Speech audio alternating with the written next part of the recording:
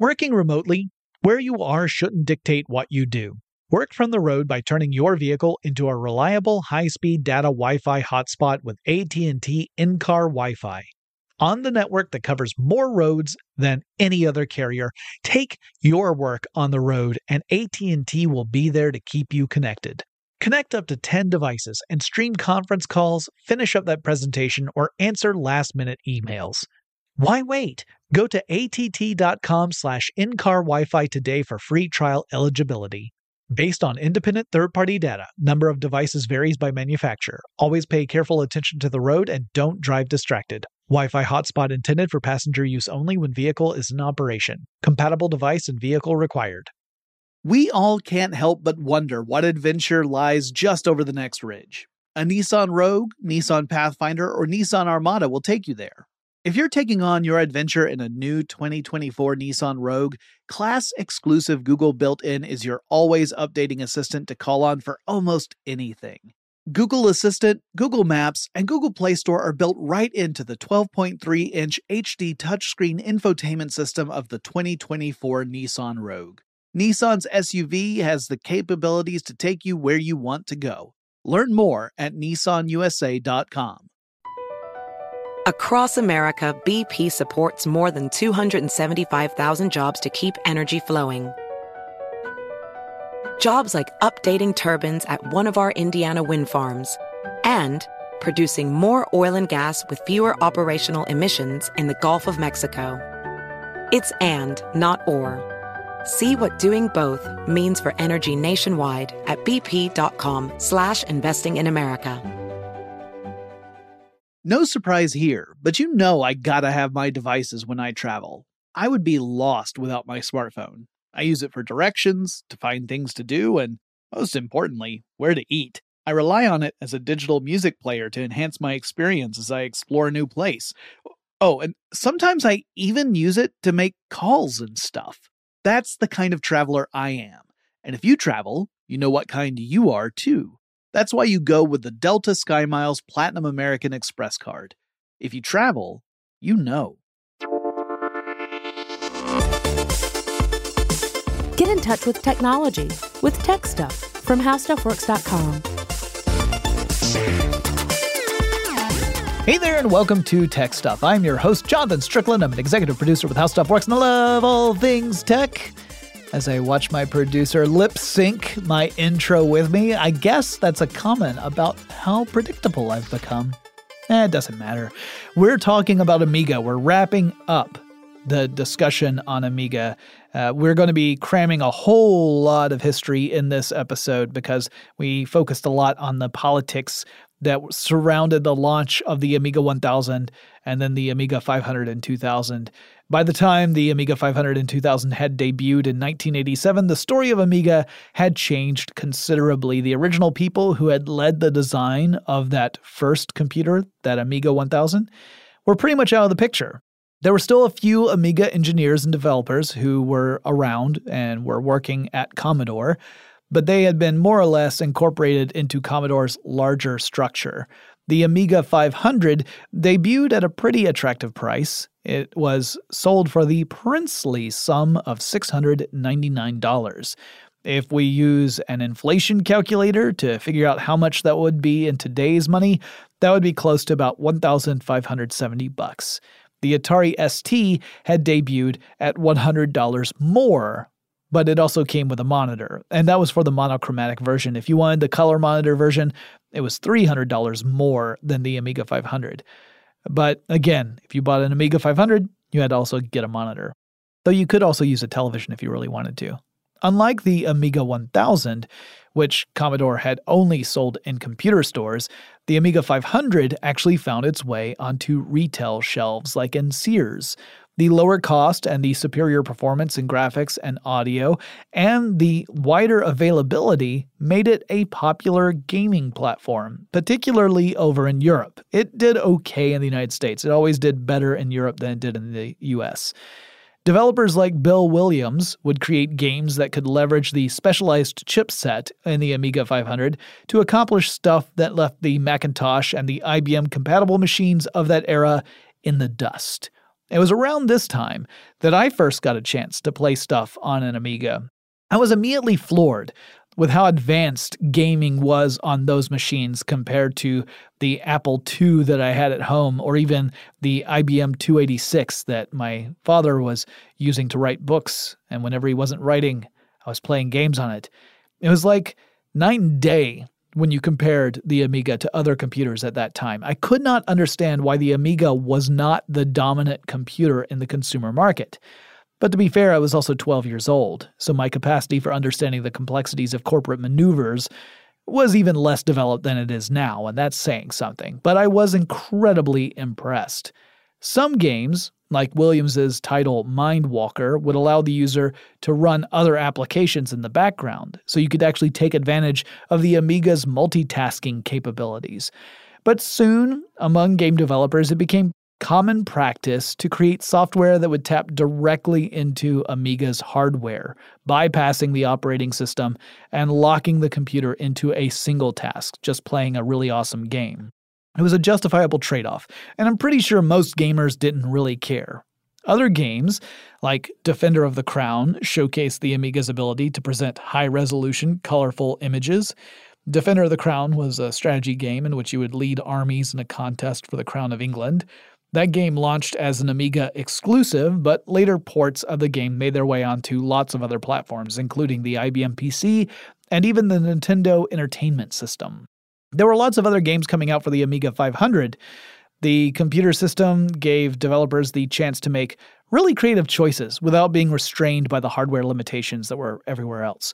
So you had games like Shadow of the Beast, which included the ability to incorporate up to 12 layers of parallax scrolling. And you might wonder, what the heck does that mean? Well, parallax scrolling is when you can create different speeds of scrolling for different layers of an image on a screen. It gives you the overall impression of movement.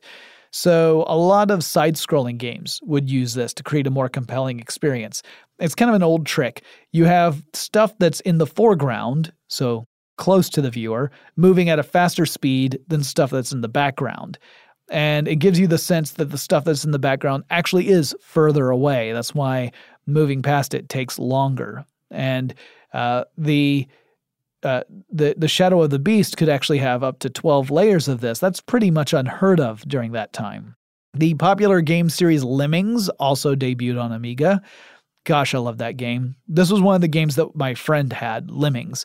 That game, in case you're not familiar, was one where you have a group of critters, lemmings, little green-haired creatures, that it was your job to move them from one part of a level to the exit of that level.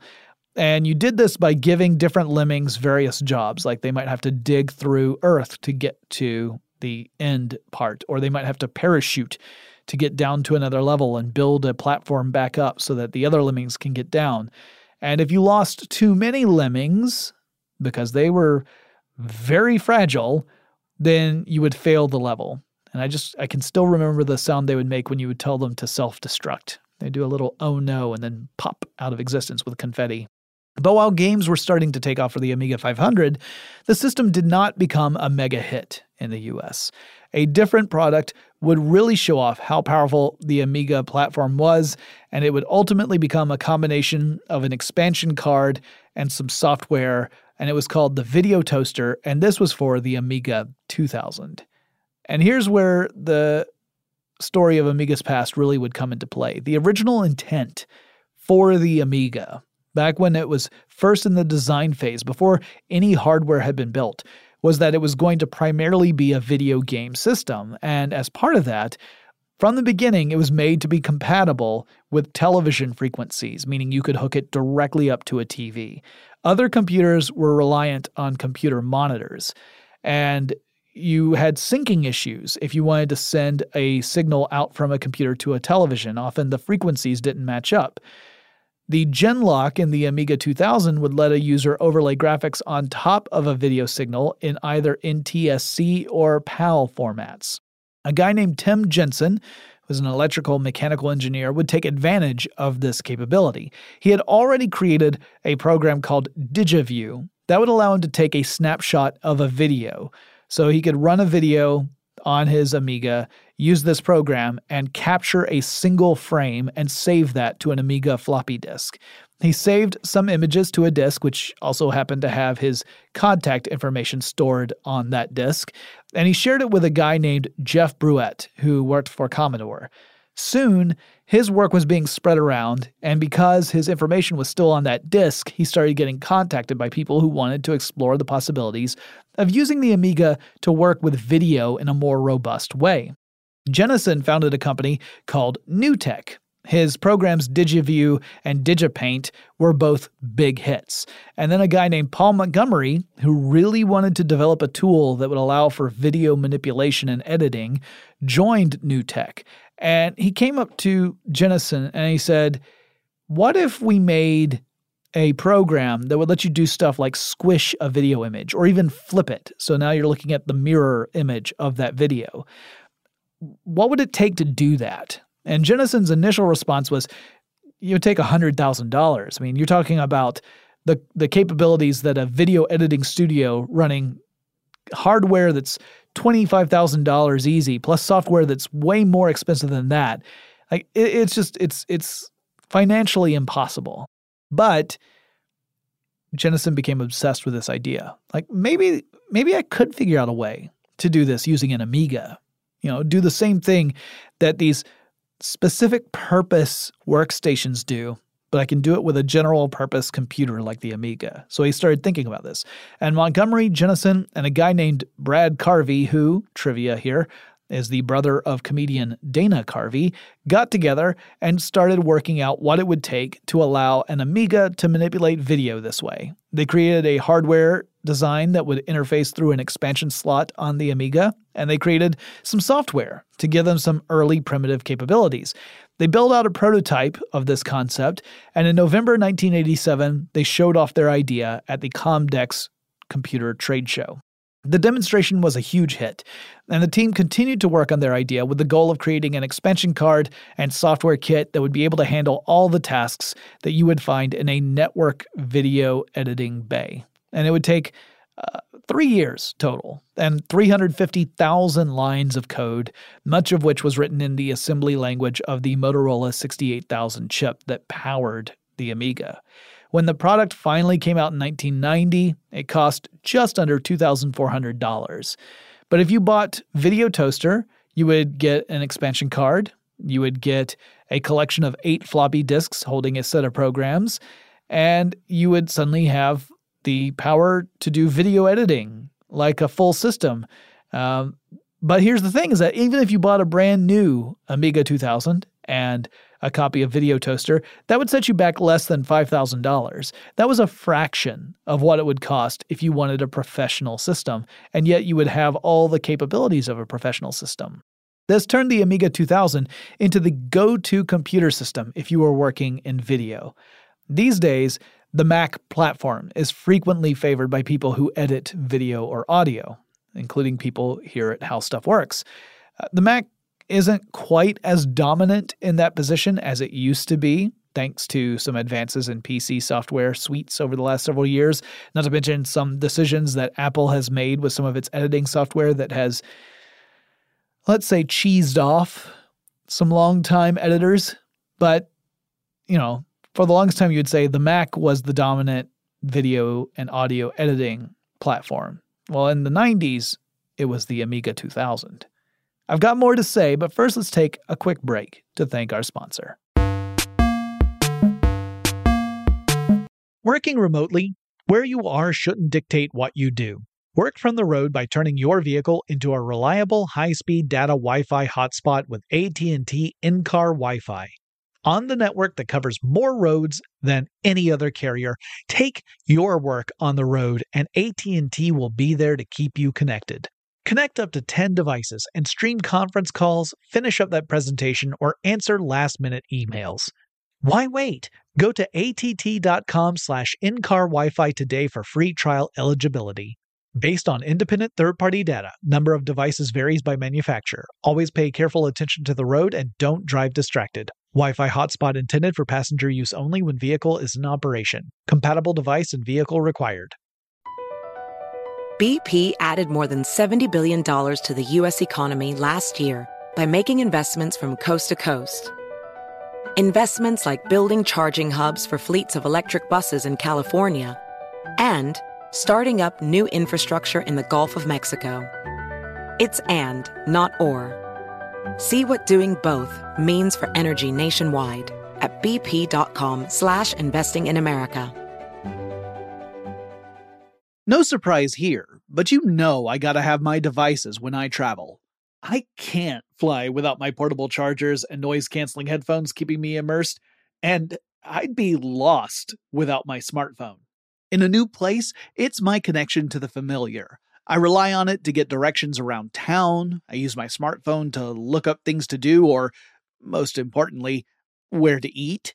In countries where I don't speak the language, my phone becomes a universal translator. And heck, it can double as a digital camera, giving me the opportunity to snap unforgettable pictures of the sights that inspire me and fill me with joy. That's the kind of traveler I am. And if you travel, you know what kind you are too. That's why you go with the Delta SkyMiles Platinum American Express card. If you travel, you know. A spirit of adventure lives inside of us. Nissan's SUVs have the capabilities to transform your spirit of adventure into actual rubber meets the road into the wild, true blue real-life adventure. You just need a Nissan and a plan. Or better yet, just a Nissan. You can hop into a Nissan Rogue and discover what comes next. Don't worry, the Nissan Rogue has your back. Class-exclusive Google built-in is your always-updating assistant to call on for almost anything. Just climb in and go. No need to connect your phone. Google Assistant, Google Maps, and Google Play Store are built right into the 12.3-inch HD touchscreen infotainment system of the new 2024 Nissan Rogue. No matter where you roam, you'll stay connected to home. Life is one huge adventure, and every day is a little one. No matter if the ride you're on is big or small, a Nissan Rogue, Nissan Pathfinder, or Nissan Armada can elevate your adventure and push your limits to something new. Your next adventure is waiting for you. Get in a Nissan SUV and go. Learn more at nissanusa.com. The Amiga and Video Toaster had an immediate effect on the appearance of video, because producers now had access to video effects that would have previously cost them tens of thousands of dollars to use, which led to a saturation of certain video effects. You started to see them everywhere to the point where they became cliched and a joke. So today, if you were to see a star wipe in a video, you would probably hear a lot of people chuckling, especially anyone who had worked in video editing. That is a very dated kind of look. It's cheesy, but that's largely because that effect got so much use in the 1990s because the Amiga and Video Toaster made it so accessible. Meanwhile, back in the executive offices over at Commodore, Chief Executive Irving Gould would hire Max Toy to become the president and chief operating officer of the company in the fall of 1987. Toy would say that no contract would be necessary to guarantee his loyalty. That was obviously a dig at Radigan, the former CEO of Commodore, who had been fired by Irving Gould earlier that year. And he said that the day he would require a contract would be the last day he would ever work at Commodore. And I guess that day must have happened 2 years later because that's when he got fired. He got the boot, and Commodore then hired a guy named Harold Copperman from IBM. And also he had worked at Apple. And now he was there to lead the United States division of Commodore. So why was Max Toy dismissed? Well, for one thing, Irving Gould was still extremely impatient, and he still wanted results super fast. Some people would say unreasonably fast. And for another, Toy was apparently on the losing side of an internal disagreement within Commodore, one that would actually revolve around the Amiga. So the disagreement kind of split the company into two big camps. In one camp were the engineers and developers who wanted to continue to develop the Amiga platform. They saw potential in building out a powerful machine that could outpace all competitors in the consumer market, specifically when it came to graphics and audio. That camp felt the reason that Commodore continued to struggle as a company was not due to the quality of its products so much, but more in how those products were being marketed and sold. They were sure that the Amiga approach would win out if it was just given the proper chance and promotion. The other camp, in which Toei was entrenched, was that Commodore should just abandon the Amiga platform and instead concentrate on producing IBM-compatible machines. This was the era of the IBM clone. IBM had used off-the-shelf components to build its personal computers, so that meant that you could buy those same off-the-shelf components and build your same machines very similar to IBM. More importantly, IBM had failed to secure an exclusive license from Microsoft for MS-DOS. So you could then license MS-DOS from Microsoft yourself and sell your own cheaper version of IBM computers to customers. This would technically have been easier for Commodore to do than to create new architecture based off the Amiga architecture. But critics of that plan said, yeah, it's easier, but the profit margins are also much lower. Commodore would have to pit its IBM clones against all the other IBM clones that were flooding the market. And ultimately, this side lost. And so did Max Toy. Harold Copperman would come on board. Copperman's appointment was met with some trepidation from outside the company.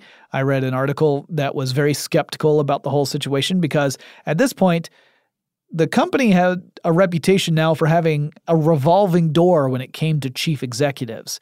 Because you had Jack Tramiel, you had Thomas Radigan, you had Max Toy, and now Harold Copperman, all filling that role since 1984, and now it's 1989. 1989 had seemed to start off well for Amiga. Commodore had announced in January 1989 that 1 million Amiga computers had been sold up to that point. Also, one other executive took a position at the top of Commodore in early 1989. That would be Mehdi Ali. That was the man who had come on board with Commodore as a consultant.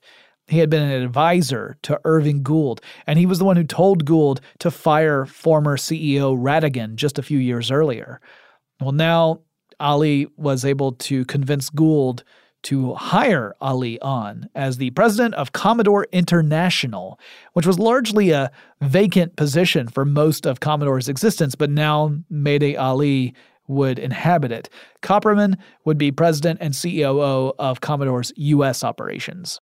In November 1989, Commodore announced the Amiga 2500. This was essentially an Amiga 2000 with a new pair of coprocessors, so just a modest improvement over the Amiga 2000. In 1990, Commodore would offer Amiga 1000 owners a $1,000 trade-in deal if they would upgrade to an Amiga 2000 machine. This is also when the video toaster product became official and you could actually go out and buy it. The company would then announce the Amiga 3000. This was a slightly bigger upgrade than the 2500, still a modest one. It had a new CPU. It also had a new chipset. And a brand new Amiga 3000 with a monitor would set you back $4,100, truly a princely sum. Commodore would hold a swanky presentation to show off the 3000. Kind of reminds me of the initial Amiga launch that came out back in 1985. Copperman gave the presentation that night, and the focus was on multimedia applications, something the Amiga was particularly well suited for. In 1991, there were more changes in executive leadership. Copperman resigned. Perhaps he was blamed for the moderate performance of the Amiga 3000. It never really took off in sales. And it turned out that only the hardcore Amiga fans were buying those computers. Other people were happy to stick with the Amiga 500 or the Amiga 2000. James Dion would be named general manager of U.S. sales / head of the United States part of Commodore. At this point, it gets real tricky to talk about titles because they seem to be somewhat nebulous at the executive level at Commodore. There were also some pretty dark jokes going around at Commodore at this point because they'd seen so many leaders go in and out of that position. So the joke was, if you were named the head of Commodore US, you would move into your executive office, and on your desk there would be 3 envelopes that say, open in case of financial emergency, and they'd be labeled 1, 2, and 3. So the first time you hit a rough patch, you open envelope number 1, and inside there's a message that says, blame your predecessor. So you would lay all the blame of all the problems on the guy who was in that position before you. The second time you encounter a rough financial patch, you open up envelope 2, and that one says, blame your vice presidents. So then you go blaming all the people who work underneath you. The third time you hit a financial rough patch, you open envelope 3, and a message inside says, prepare 3 envelopes. It seemed like working for Gould was tough, and it probably didn't help that Irving Gould was frequently changing his base of operations. He was moving around a lot.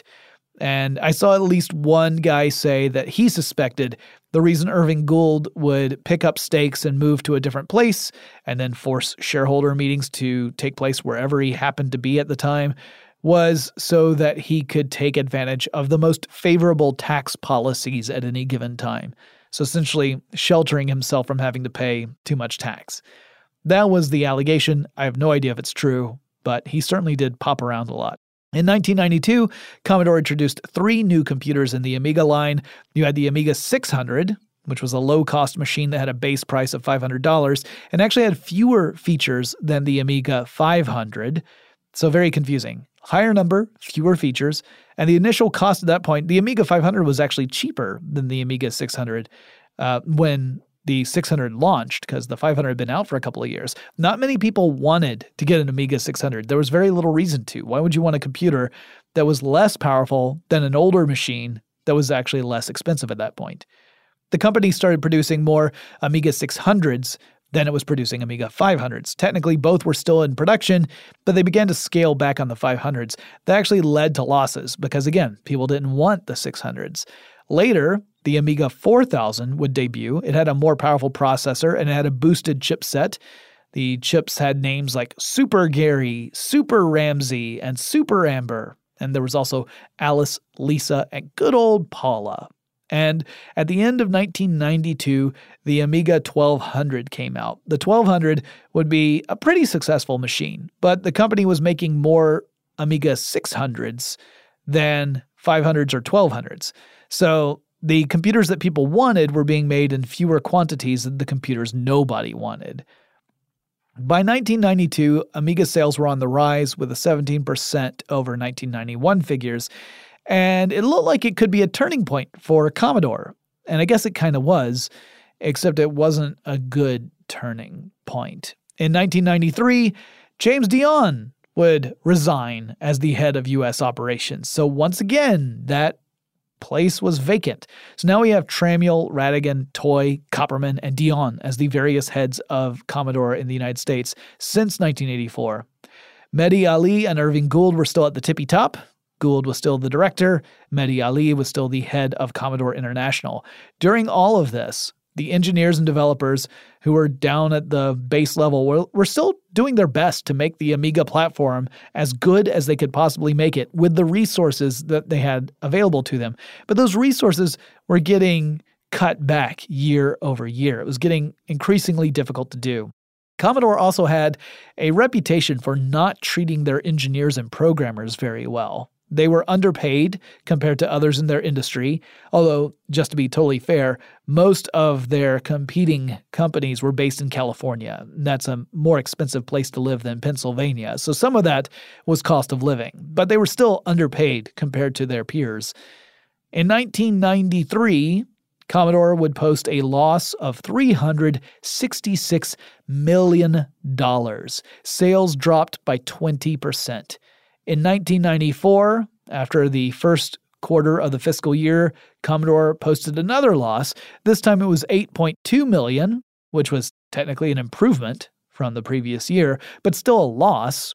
And then Commodore sent out a warning message to investors, saying that the company might have to prepare for bankruptcy proceedings, and the stock price took a nosedive. It all came to a head on April 29th, 1994. That's when Commodore International Limited stated it would begin liquidating all assets and would file for bankruptcy protection. Commodore, including Amiga, was at the beginning of the end.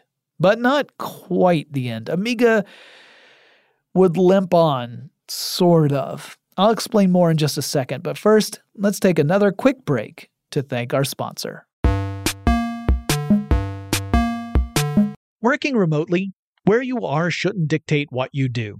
Work from the road by turning your vehicle into a reliable high-speed data Wi-Fi hotspot with AT&T in-car Wi-Fi. On the network that covers more roads than any other carrier, take your work on the road and AT&T will be there to keep you connected. Connect up to 10 devices and stream conference calls, finish up that presentation, or answer last-minute emails. Why wait? Go to att.com/in-car Wi-Fi today for free trial eligibility. Based on independent third-party data, number of devices varies by manufacturer. Always pay careful attention to the road and don't drive distracted. Wi-Fi hotspot intended for passenger use only when vehicle is in operation. Compatible device and vehicle required. BP added more than $70 billion to the U.S. economy last year by making investments from coast to coast.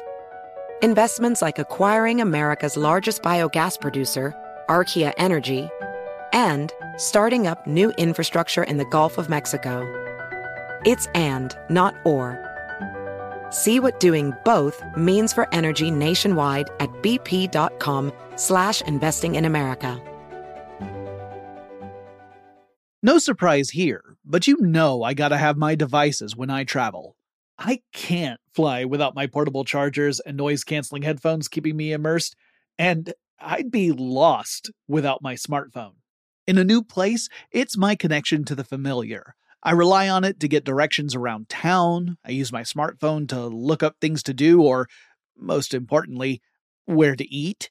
In countries where I don't speak the language, my phone becomes a universal translator. And heck, it can double as a digital camera, giving me the opportunity to snap unforgettable pictures of the sights that inspire me and fill me with joy. That's the kind of traveler I am. And if you travel, you know what kind you are too. That's why you go with the Delta SkyMiles Platinum American Express card.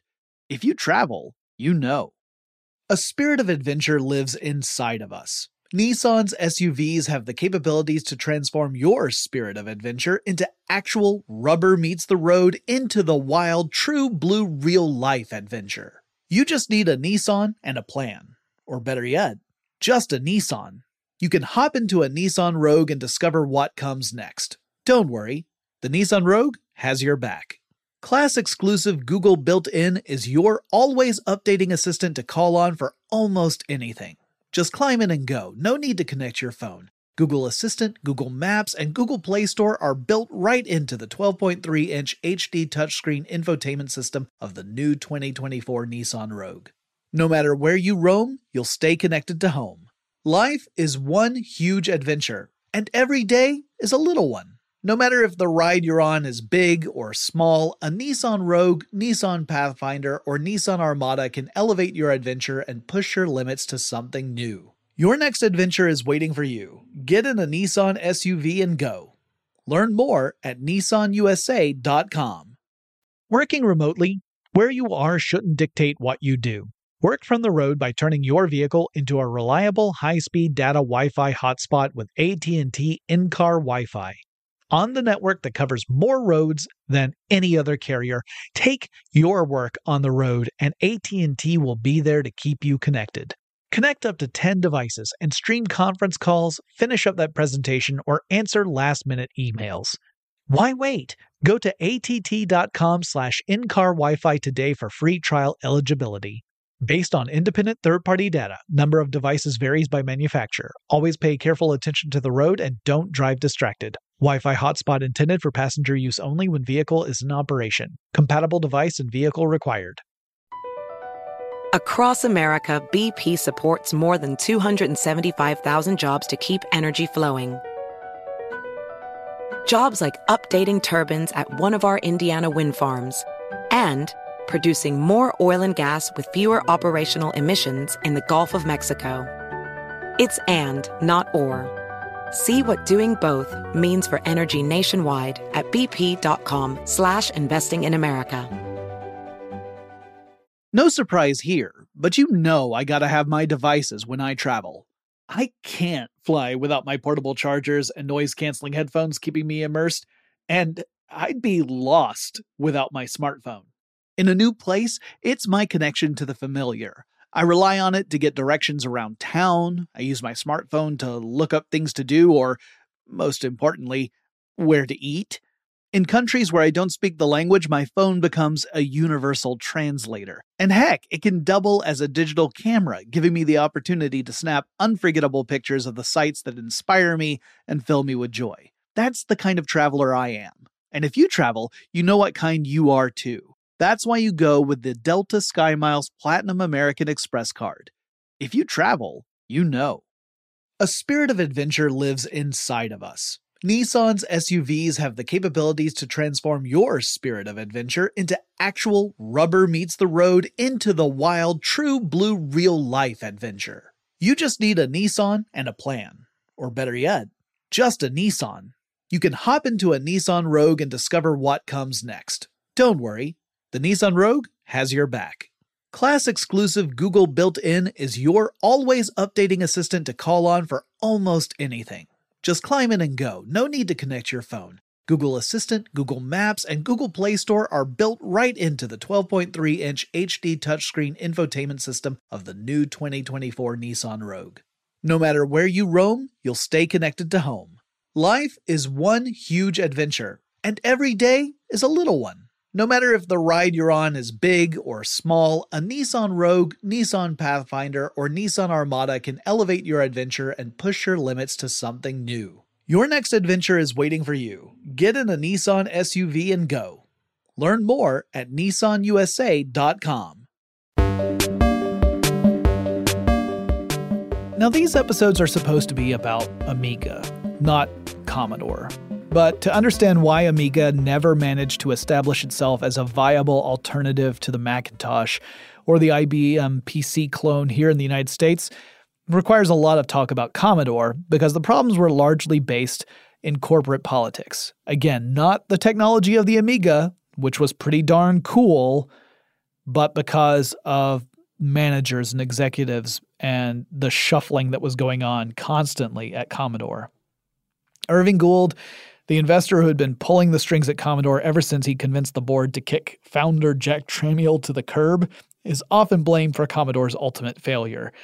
Now, he didn't take a hands-on approach to managing the day-to-day operations of the company. He had no interest in doing that. But at the same time, he wanted dramatic and rapid returns on his investment.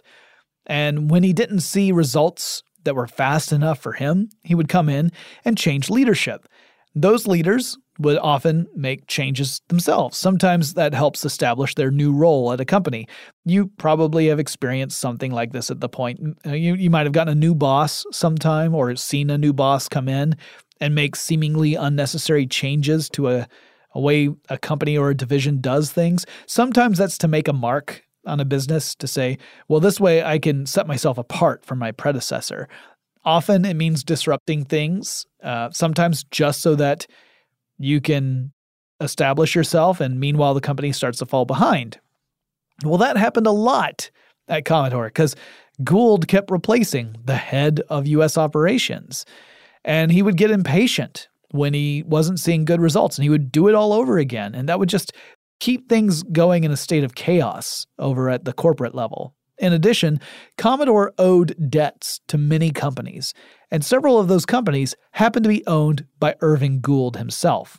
So, back when Jack Tramiel was still with Commodore, the founder of Commodore, when he was the head, he argued that Commodore should issue more shares of stock at one point.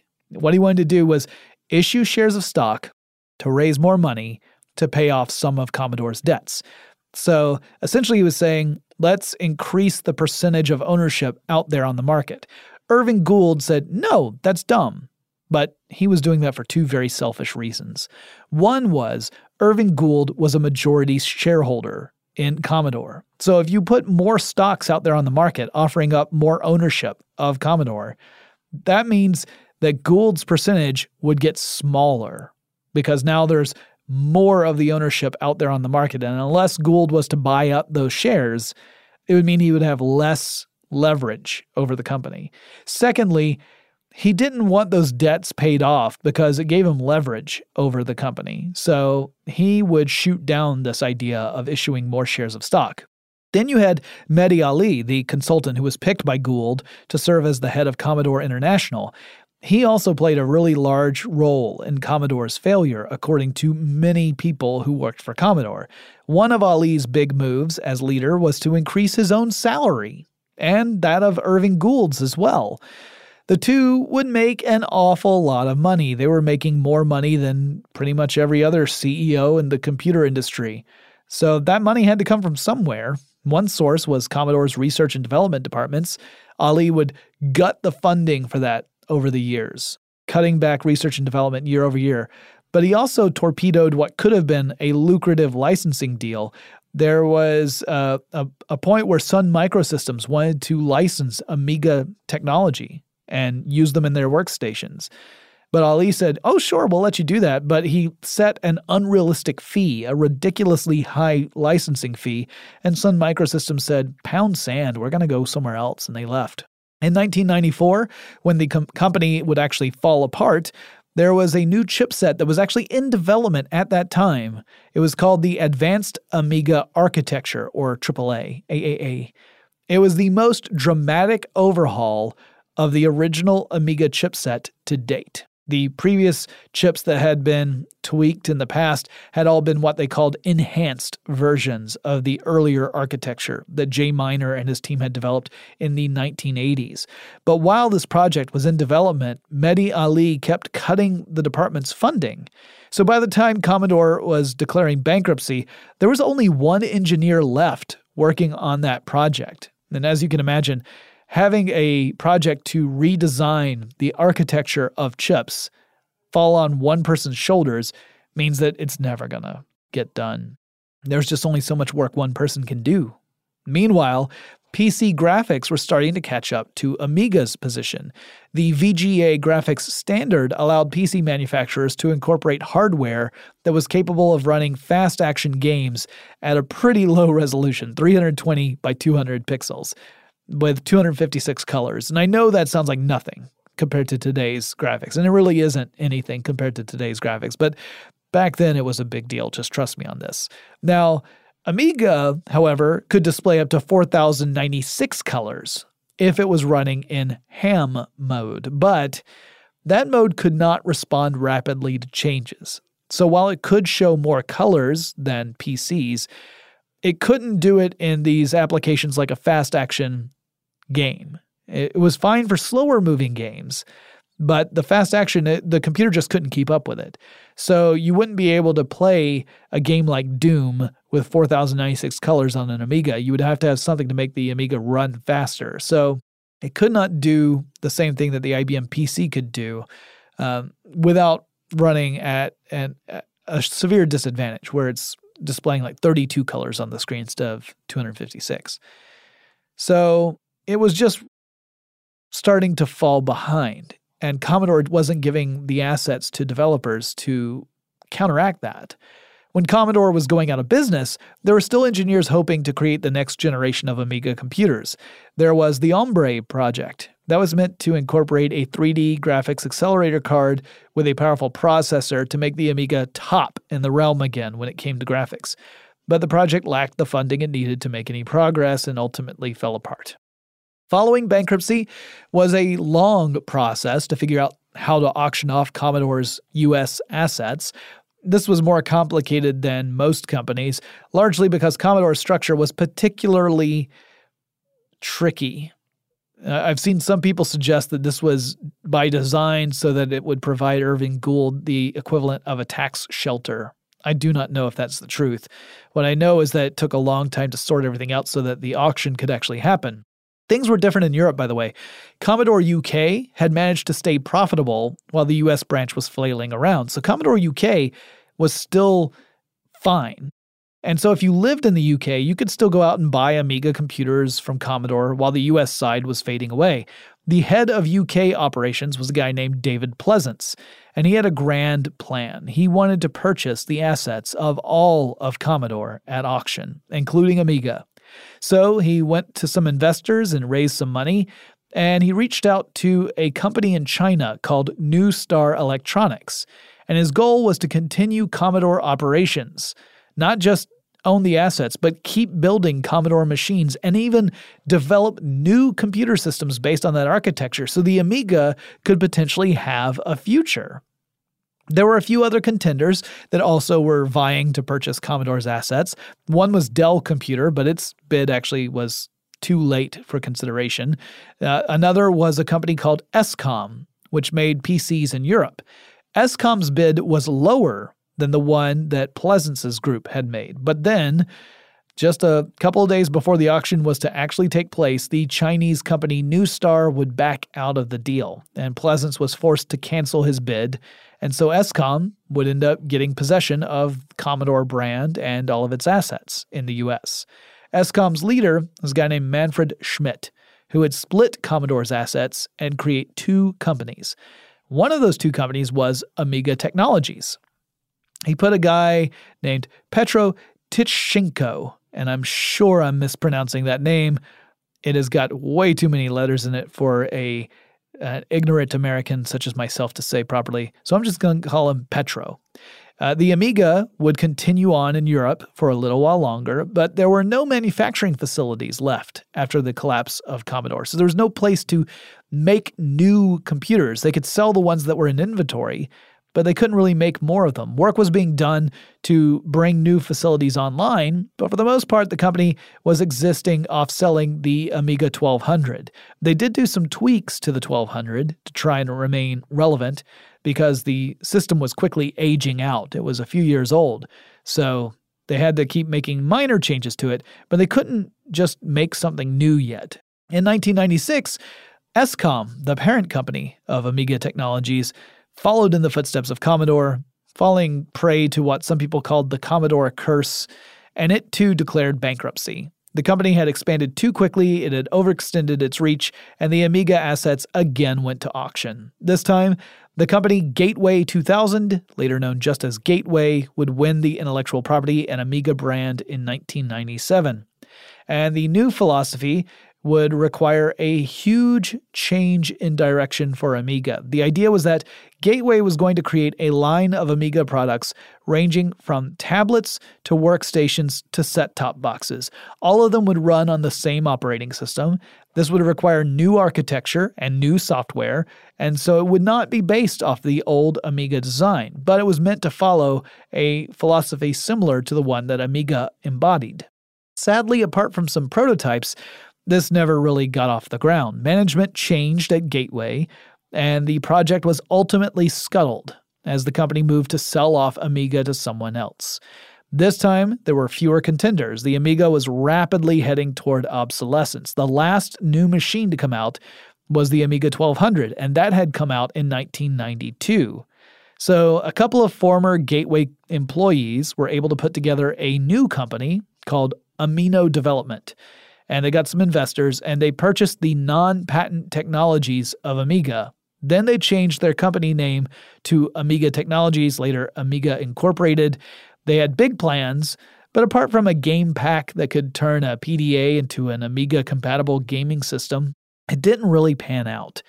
The dot-com crash dealt another huge blow. The company partnered with some manufacturing facilities to make some motherboards, and there was a software developer called Hyperion Entertainment out of Belgium, I believe it was, that was designed to, or designated to make the next generation of the Amiga operating system, Amiga OS 4. But the whole system never really quite coalesced. Amiga Incorporated existed, at least in name, until 2016. But then the owner did not renew the copyright on the name, and now that's essentially gone as well. You can get hold of some of those motherboards, and the Amiga OS 4.0 still exists. But a lot of people say that Amiga is kind of stuck in time now because there's just not enough development behind it. So there's not going to be any advance in Amiga technology. You could use an emulator and play old Amiga games, but no new ones are going to be developed, most likely. Or if they are developed, they're going to have to exist on that older architecture because there's no one there to develop the next generation. So it's pretty sad. It was a tough story. I mean, it was one of those things that started off so promising back in the early 80s, but multiple setbacks plagued Amiga throughout its history, from the video game crash of 1983 to Commodore declaring bankruptcy in 94 to this essential fizzling out in 2016. Although you could argue that the company was long gone before that anyway. Maybe one day we'll see a reemergence of the Amiga brand in a serious way. Maybe it will be able to hold true to Jay Miner's vision when he first founded the company back in the early 80s. But for now, that is the end of the Amiga story and the end of this series of episodes. If you guys have any suggestions for future topics, whether it's a company, a technology, someone in tech, maybe there's someone you want me to interview, send me a message. Let me know. The email address for the show is techstuff@howstuffworks.com, or you can drop me a line on Facebook or Twitter. The handle at both of those is TechStuffHSW. Don't forget to check out the merchandise over at tpublic.com/techstuff. I know you've always wanted a Tech Stuff t-shirt. Can't blame you. They look awesome. I love mine. I actually bought 2 of them, and that's not an exaggeration. I actually bought them. But go check those out. Every purchase you make helps the show out a little bit. I've helped the show. Now you can too. And don't forget, you can follow us over on Instagram. And I'll talk to you again really soon.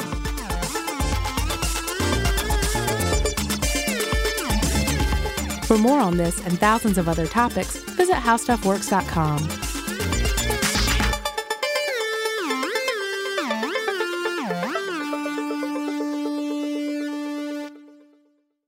Does money stress you out? Let Facet flip your financial chaos into clarity. Finding Facet immediately put us at ease. Facet's innovative approach to financial planning ensures your money works as hard as you do, enabling members to experience the joys of having your finances in order. That makes us Facet for life now, I guess. Visit Facet.com, FACET.com to learn more. This ad is sponsored by Facet. Facet Wealth is an SEC registered investment advisor. This is not an offer to buy or sell securities, nor is it investment, legal, or tax advice. These testimonials are from current Facet members who are not compensated. All opinions are their own and not a guarantee of a similar outcome. There's plenty to celebrate in March and National